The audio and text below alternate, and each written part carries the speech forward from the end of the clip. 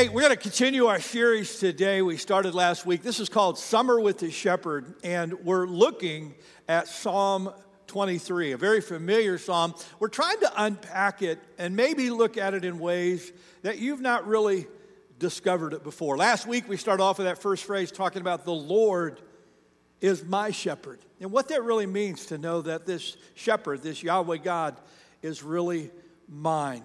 And today, I want to look at the rest of that verse. If you have your sermon outline, you want to take that out, track along, you can. We'll throw everything up on the screen.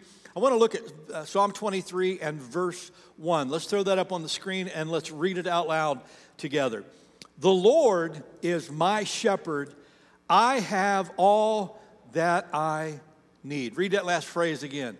I have all that I need. Now, just think about this for a second. Is that true of you? Do you have or feel like you have all that you need? You know, really interesting in reading some commentaries or some background on Psalm 23 from different writers. It was really interesting how different commentators have different opinions about when this psalm was written.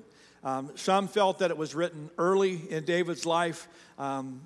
He was a shepherd and that he was writing out of his experience as a shepherd and all this stuff was still fresh for him. Other commentators felt like David actually wrote this later in life, that he was looking back on his life, thinking about his younger years, and realizing as an older man how much the Lord really had been a shepherd to him. Now, I got to be honest with you, maybe it's because where I'm at in my own stage of life, but I really resonated with that. Because I'll be frank, I'm going to full confession here. I am over 30 years of age. I just admit that. And now, being in advanced years, I have a different perspective on life than I had when I was young.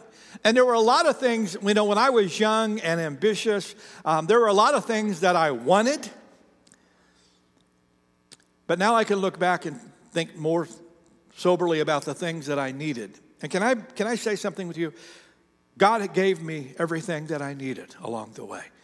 And I think sometimes it takes a little bit of perspective to fully understand that. The Lord is my shepherd, and I really have had all that I need.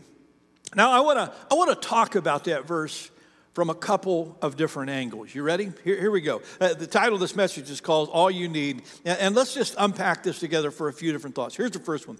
You can trust God for your daily needs. You can trust God for your daily needs. And I think when we think about this verse, I have all I need, I think that's kind of where our mind goes. Do I have enough food to eat today? Do I have something to drink? Do I have a place to live? Does God meet my daily needs of life? And I think, we kind of say, yeah, I think we do. And even though, can we be honest, we take so much of that for granted. I mean, when we woke up this morning, we weren't thinking about, will I have air to breathe? We just started breathing. We didn't really think about, do I have a place to live? We woke up in a place. Will there be food? Well, we know that there's food. And we don't really think about the fact that God, in his graciousness, has provided that. It reminds us that, James says that every good and perfect gift that we have comes from God. Amen? I mean, he's provided all of that. And I love how when David's framing God, I love this word that he used. He calls him a shepherd. Now, I don't know what kind of image comes to your mind, but shepherds we think of as very caring. And I think maybe David was thinking about how, he made sure that his sheep had, nice pasture to graze on. He made sure that they were around well-watered places where they could drink. I think David maybe thought about just kind of how he looked out for the sheep, made sure that they didn't wander too far away or if they got themselves stuck in a bush somewhere. I just think that, he thought about that kind of care. And that really is the kind of care that God has for us. In fact, I love how Peter says in 1 Peter 5, throw that picture up on the screen. I saw this last week. I just thought it was so cool. Read this out loud with me. Cast all your anxiety on him because he cares for you. And I just want you to let that image sink in for a second. Because some of us, when we think about God, if we're honest, a shepherd or a caring God is not really the kind of God we think of. I think some of us, because of our experiences or maybe some of the things we've been through, some of us think of God as a distant God. You know, he's out there somewhere, but he's not really involved in my day-to-day life. Or maybe we think of God as kind of a gruff old man. You know, he's there, and, you know, if you nag him enough, he might give you something, but he's kind of that. And or some of us maybe even think of God as a, you know, as a cosmic cop. That's kind of how I thought of him when I was growing up. God was, the divine Clint Eastwood who was just always walking around going, "Go ahead, make my day," you know, and he was just waiting for you to mess up so he could take you out. But that's not the picture of God at all.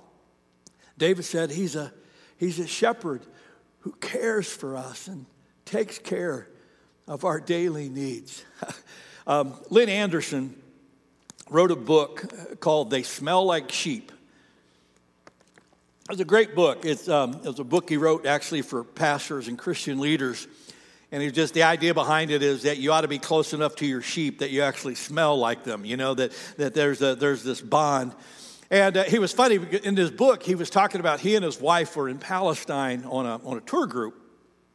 And he said, we were on a bus, and as we were driving through some of the pasture land there in Palestine, he said our tour guide was telling us about how shepherds were. And he was talking about how shepherds love their sheep. And he said the tour guide was talking about all of the various things that shepherds do to watch over their sheep and make sure that they're well cared for. And he said he was just, you know, giving us all these beautiful, beautiful pictures, and it just, you know, talking about that's God. You know, he just watches over you like that. And he said in the middle of this talk, this tour guide stops and he starts laughing. He goes, "I got to tell you guys a story." And he said, the tour guide said, "I was doing this spiel a few weeks ago." And he said, as I'm telling this, you know, beautiful tale of how shepherds are and how wonderfully they care for their sheep. And he goes, I felt like I was really nailing it that day. And he goes, and in the middle of my spiel, he goes, I'm looking, and he said, none of the people on the bus were looking at me. They were all looking out at the window. And he said, and I looked outside, and he said, there's actually a flock of sheep. But this shepherd he wasn't in front of them leading them. He was behind them. And he said he was not in a good mood. He said the shepherd was throwing rocks at the sheep. You know, get going, get over there. And he said he had a stick, and he was smacking some of them when they tried to wander away. He said he had a sheepdog, and he kept going, "Go get him, boy," you know. And he said he was sicking the sheepdog on him. And he goes, here's this guy. He goes, I'm telling this beautiful story of how loving and caring shepherds are. And here's a guy, he's throwing rocks, he's smacking with sticks, he's sicking the dog. And he goes, and I'm going like, you're ruining my story, man, you know. And the guy said he stopped the bus, he got off, he ran out into the pasture, and he confronted the shepherd. He said, "Dude, what are you doing? You're ruining my tale. You shepherds are supposed to be kind and caring and loving, and you're doing this." And he said the guy looked at him for a second like, "Are you out of your mind?" And he looks at him, and then he said, "Oh, no, you got it all wrong. I'm not a shepherd, I'm a butcher." Suddenly everything made a lot of sense, you know. Jesus contrasts that when he was talking about Satan. He goes, you know, the thief, now he comes to kill, steal, and destroy. But not me. I'm the good shepherd. And as you think about a God who meets you at your point of need, that's the image that I want you to have, is not a butcher, but a shepherd who's caring in all of his ways. Jesus makes some great descriptions in Matthew chapter 6, verse 31.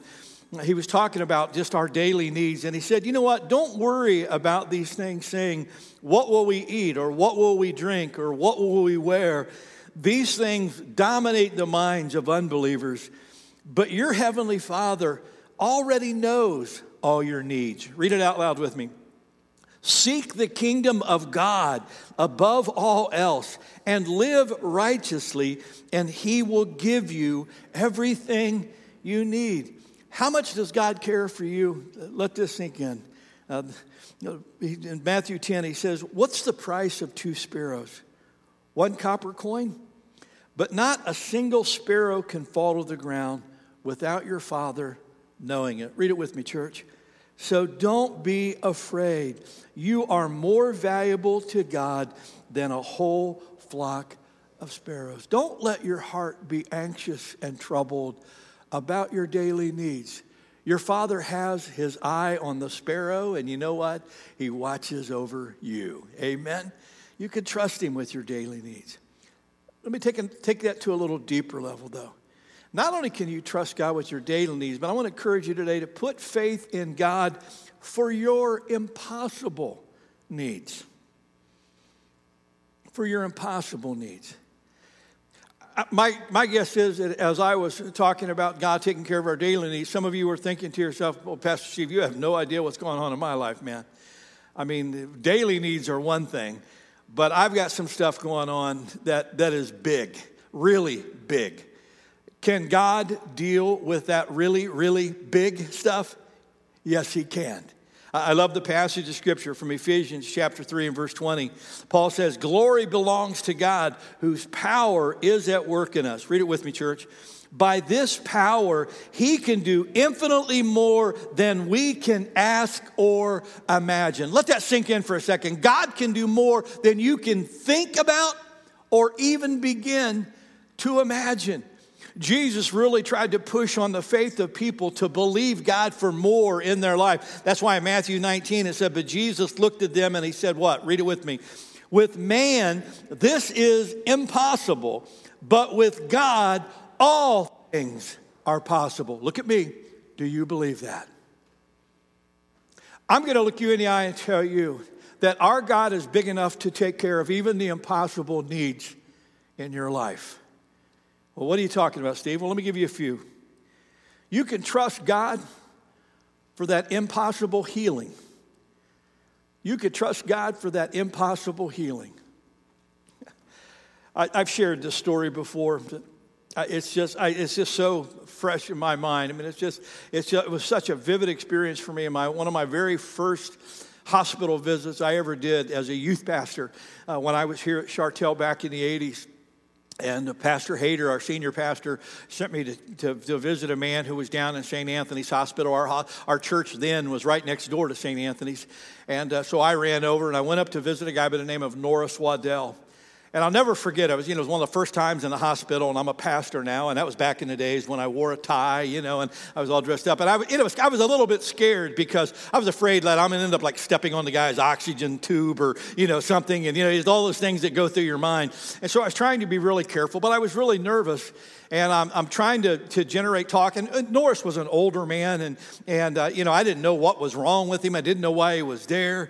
And I'm trying to make some small talk, and I'm, how you doing, da, da, da. And I didn't know what to say. And finally, I just said, well, I didn't want to say, well, what's wrong with you? I finally said, well, Norris, what are the doctors saying? And I'll never forget this. I'll never forget Norris Waddell looking up at me and going, the doctors say I have 6 months to live. Now, I'm 25 years old. I've not done much of this kind of stuff, and I could just feel my jaw hitting the ground. I mean, what do you say to a guy who's telling you that he's only been given 6 months to live? And I'm just like, And I'll never forget Norris sitting there, laying there in his bed, and all of a sudden he starts laughing. He breaks out in this big grin, just starts laughing. He goes, but that was 17 years ago. Norris had been diagnosed with cancer.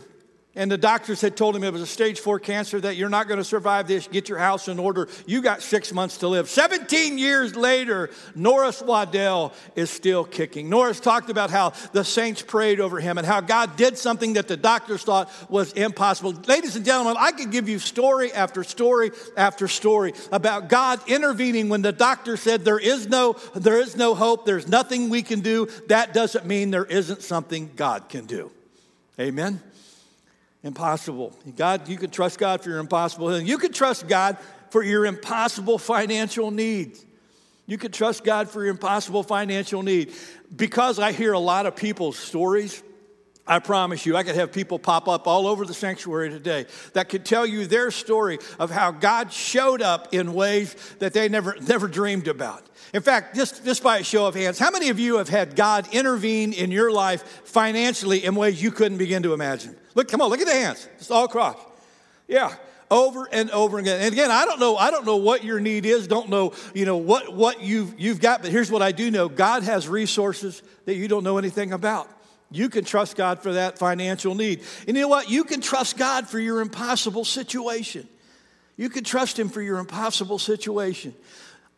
God has worked in ways, as I look back across my life, He's opened doors that I never dreamed could be open. He solved problems that I never thought could be solved. I've seen God untie knots of situations that I never could believe could be untied. God is an amazing God. And you can trust Him. There's a really cool testimony I read by a young lady named Madeline. And she was just talking about God's provision for her and her family. Let's listen to her story. She said, I've had the privilege of experiencing God's provision countless times in my life. And she said, today, I just want to share just a short personal testimony. She said, as I got pregnant with our daughter, she said, my husband and I were both students, and we were really struggling financially. She said, caring for a child comes with a lot of joy, but it also comes with a lot of material needs. How many of you have discovered kids are expensive? Yeah. Holy cow. Yeah.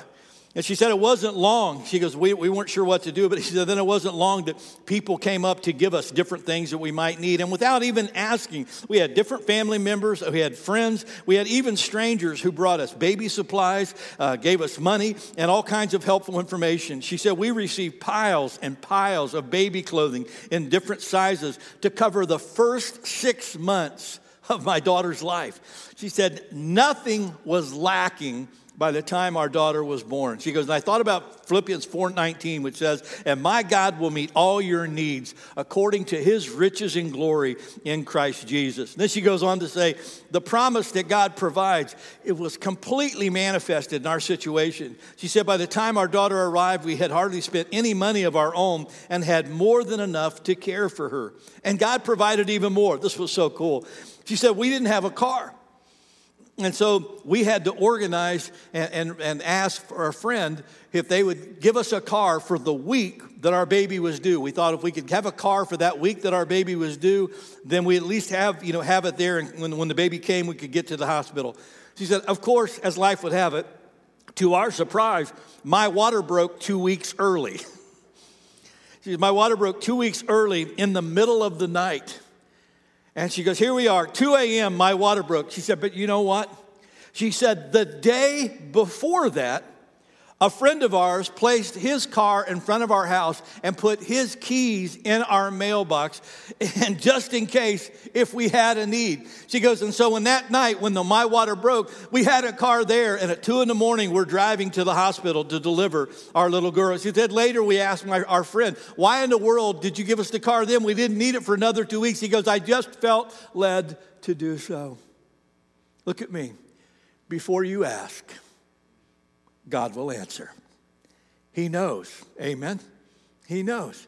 And He can take care of even the needs that you think are impossible. Let me take you to even a deeper level. Go to God to meet your deepest needs. Go to God to meet your deepest needs. I think that one of the ways that our lives really get off track is each and every one of us have some really deep-seated needs that sometimes we look for something or someone outside to meet, and they are needs that only God can meet. What are those? Let me give you a couple. Your need for unconditional love. Your need for unconditional love. You know, if I were to ask you the question, why do people love you? Some of you would go, I have no idea. Some of you would go, well, I think they love me because I'm caring. They love me because I'm kind. They love me because I love them. Look at me. But who loves you at your worst? Who loves you when no one else does? God. Look at the passage of Scripture from Romans chapter 5 and verse 8. Read it out loud, church. But God showed His great love for us by sending Christ to die for us while we were still sinners. Look at me. Don't miss this. God loved you when you were a mess.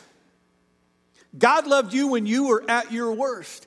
God loved you when you were doing things that you would be embarrassed to admit out loud. God loves us in the depth of our sin. His arms are open to us even then. There is a deep need in every single one of us to be loved simply because we are and not because of what we do. And can I tell you something? God's the only one who can meet that need. I could introduce you to person after person after person who has looked for love in all of the wrong places. And what they discover in the end is that there is no one who will love me like God. Throw that picture up on the screen. That gentleman is a guy by the name of Ryan Swagalar. In February of 2020, Ryan founded the very first satanic church in South Africa. When Ryan was asked why he got into Satanism, into the whole satanic thing, he talked about the fact that he had had a lot of baggage in his life. He had a lot of pain in his life, and again, as he read the Satanic Bible, it was filled with a lot of things that, you have to take power for your own life. And it's not as much about Satan, as a figure. It's more about you being God. And you take control of your own life. You do what you have to do. And he said, for people who have been victims and people who have been deeply hurt, he said, you see a lot of people flock to that, because they don't want to be hurt anymore. They want to believe that they can have control over their own life. They don't even know that control is an illusion, but they want to have control over their own life. And so he founds this church. Him and another guy found the first satanic church in South Africa in 2020. And it began to grow a bit in popularity, began to spread a little bit. In May, just a few months ago, Ryan was doing a TV or a radio interview. And in that interview, he shared some of his own story. He shared about the pain he had been through. He shared about a lot of the stuff that he had to deal with. And after the interview was over, he said there was this young lady who was one of the workers there at the radio station that came up to him, and she just wrapped her arms around him. And she said, "Thank you so much for being so vulnerable. And I am so sorry for all that you've gone through." And Ryan said it freaked him out just a little bit. He said, because he said, all I could tell you is when that young lady wrapped her arms around me, he said, I felt love like I'd never felt love before. He said, and it bugged me. It really bugged me. And he said, I asked one of the other workers about this woman, what's her deal? That was kind of freaky. And they said, well, she's a Christian. And she said she's very passionate about her faith, and she's a very loving and kind, but she's just a person of great faith, and that bothered him even more. Now I've got this Jesus freak stuff, and Ryan said, I didn't believe in Jesus. I didn't believe Jesus was real. He said, so a couple weeks later, he said, I'm by myself. I'm in a room, and he said, I'm doing some meditating, reflecting. He said, I'm doing some reading. He said, I'm doing some incantations that are supposed to help me, really channel my energy and really give me better influence. And he goes, and I thought about that encounter with that girl, and he said, and I decided to just kind of call Jesus out. He said, again, I don't believe in Jesus, I don't believe he's real. And he said, so I just go, Jesus, if you're real, then show yourself to me. Just show yourself to me. Don't ever dare God. Can I just say that? Don't ever dare God. He said, I'm sitting in this room, and he goes, and I'm just going, show yourself to me. And he said, and in that moment, I'm in this room all by myself. And he said, all of a sudden, this room was filled with the presence of God. And he said, I felt myself being totally washed in love. And he said it was so similar to what happened when that young lady wrapped her arms around me. He said, I knew Jesus Christ himself was wrapping his arms around me. And he said, I had never felt loved like that before. And he said, and in that moment, I knew Jesus is real. This stuff is real. A couple weeks later, he announced to the world that he was stepping away from the satanic church and that he had committed his life to the Lord Jesus Christ. He did a video and posted it on Facebook. He didn't want to do interviews. He didn't want to debate people. He didn't want to do any of that. He said, I'd already had people tell me it was just some cognitive encounter. And he said, but I know what I experienced, and that was the firsthand love of God. If God can love someone like Ryan and meet his need for unconditional love, guess what? He can meet your need as well. Amen? You better believe it. God meets our need for a higher purpose. God meets that deep need we have for a higher purpose. After I finish this series, my next series starting in mid-August, I'm doing a series on the life of Moses called Living a Life That Matters. You know why? Everybody wants their life to matter. You know, we don't want to just go through life and say that we existed. We want our life to mean something. And do you know what? God knows what your life is supposed to mean. God has plans and purposes for your life. When we were sharing in staff about the International Youth Convention, Jared and Jordan and Rachel were talking about just some of the experiences there, and talked about a fact that a couple of our kids during the convention really felt a special nudge from God, you know, to maybe step into some kind of ministry or some kind of Christian leadership of some kind, which is really, really cool. And I love that. But here's the deal. Can I share this with you? God has a plan for all 1,900 of those youth. God has purposes for each one of them. God has purposes for you. If you want your life to really matter, I just want to encourage you, reach out to the God who made you, because he has plans and purposes for you. I love one of my favorite verses of all time is in Ephesians chapter 2, verse 10. Read it out loud with me. For we are God's masterpiece. He has created us anew in Christ Jesus so we can do the good things he planned for us long ago. Let me give you one more. One more deep need that I know a lot of us have. And that's your need for hope. Your need for hope. All of us have a need to know that after life has done its worst, that there's something still there that we can hang on to. I think that's one of the reasons why Jesus Christ is called our living hope. Because when all else fails, God will see you through. I love the passage of Scripture from Hebrews chapter 6, when the writer says, therefore we who have fled to him for refuge can have great confidence as we hold to the hope that lies before us. Read it with me, church. This hope is a strong and trustworthy anchor for our souls. And maybe that's yours. Maybe there are those of you who you feel that way. You need a fresh wind of hope in your life. Jesus Christ is that living hope. You know, when I was thinking about just the deep needs we have, and I was thinking about David, I thought of this. Throw that up on the screen for me. This is from Psalm 142, verses 4 and 5. He said, I look around and there is no one concerned for me. I have no place to run and no one cares for my life. Lord, I cry out to you for my help. Can you see that enough to read it out loud? You are my refuge and all I need in life. You know where David wrote that from? A cave. A cave. He was a young boy when God promised him that he would be a king. Life hadn't really gone the way that he anticipated that path to the throne would be. And here he is running for his life. Saul's out to kill him and he's hiding in a cave. And yet in that cave, David reached out to God.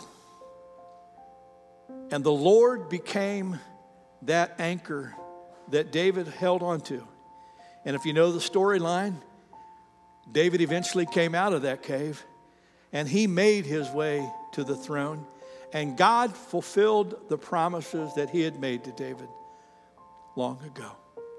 Now, some of you may be able to relate to that. Some of you today may be thinking, Pastor Steve, that's a great description because that's where I feel like I'm at, man. I feel like I'm in this cave just surrounded by darkness.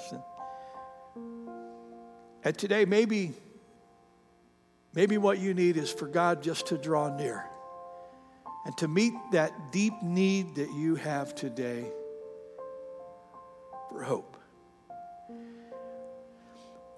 Chuck's going to lead us in a song. It's a Hillsong song that I love the words to this. And it's a prayer that cries out and says, Jesus, I need you. And maybe that's your prayer today. For some of you, maybe you feel like you're just at a really good place.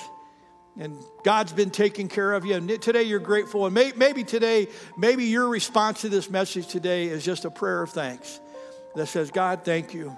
Because I can testify with David, you're my shepherd and you've taken care of all my needs. But some of you may have some impossible needs that you're dealing with. Need for healing, need for money, need for a situation that you have no control over, that you just want to come to God and say, Lord, you know this impossible need, but you're a God of the impossible. And some of you may have that deep need today. Some of you may not have been feeling so loved this last week. Some of you may feel like your life is meaningless and need God just to breathe in some plans and some purpose. Or some of you may just find yourself in darkness and you just need a fresh wind of hope today. Whatever your need is, listen to it again. The Lord is our shepherd. He can take care of all our needs. This morning while we sing that, you can make right where you are a place of prayer for you. If some of you would like to slip out and come, the altars are open. You're more than welcome to bring your need here, to kneel before God or stand before God with it and say, Lord, this thing is heavy.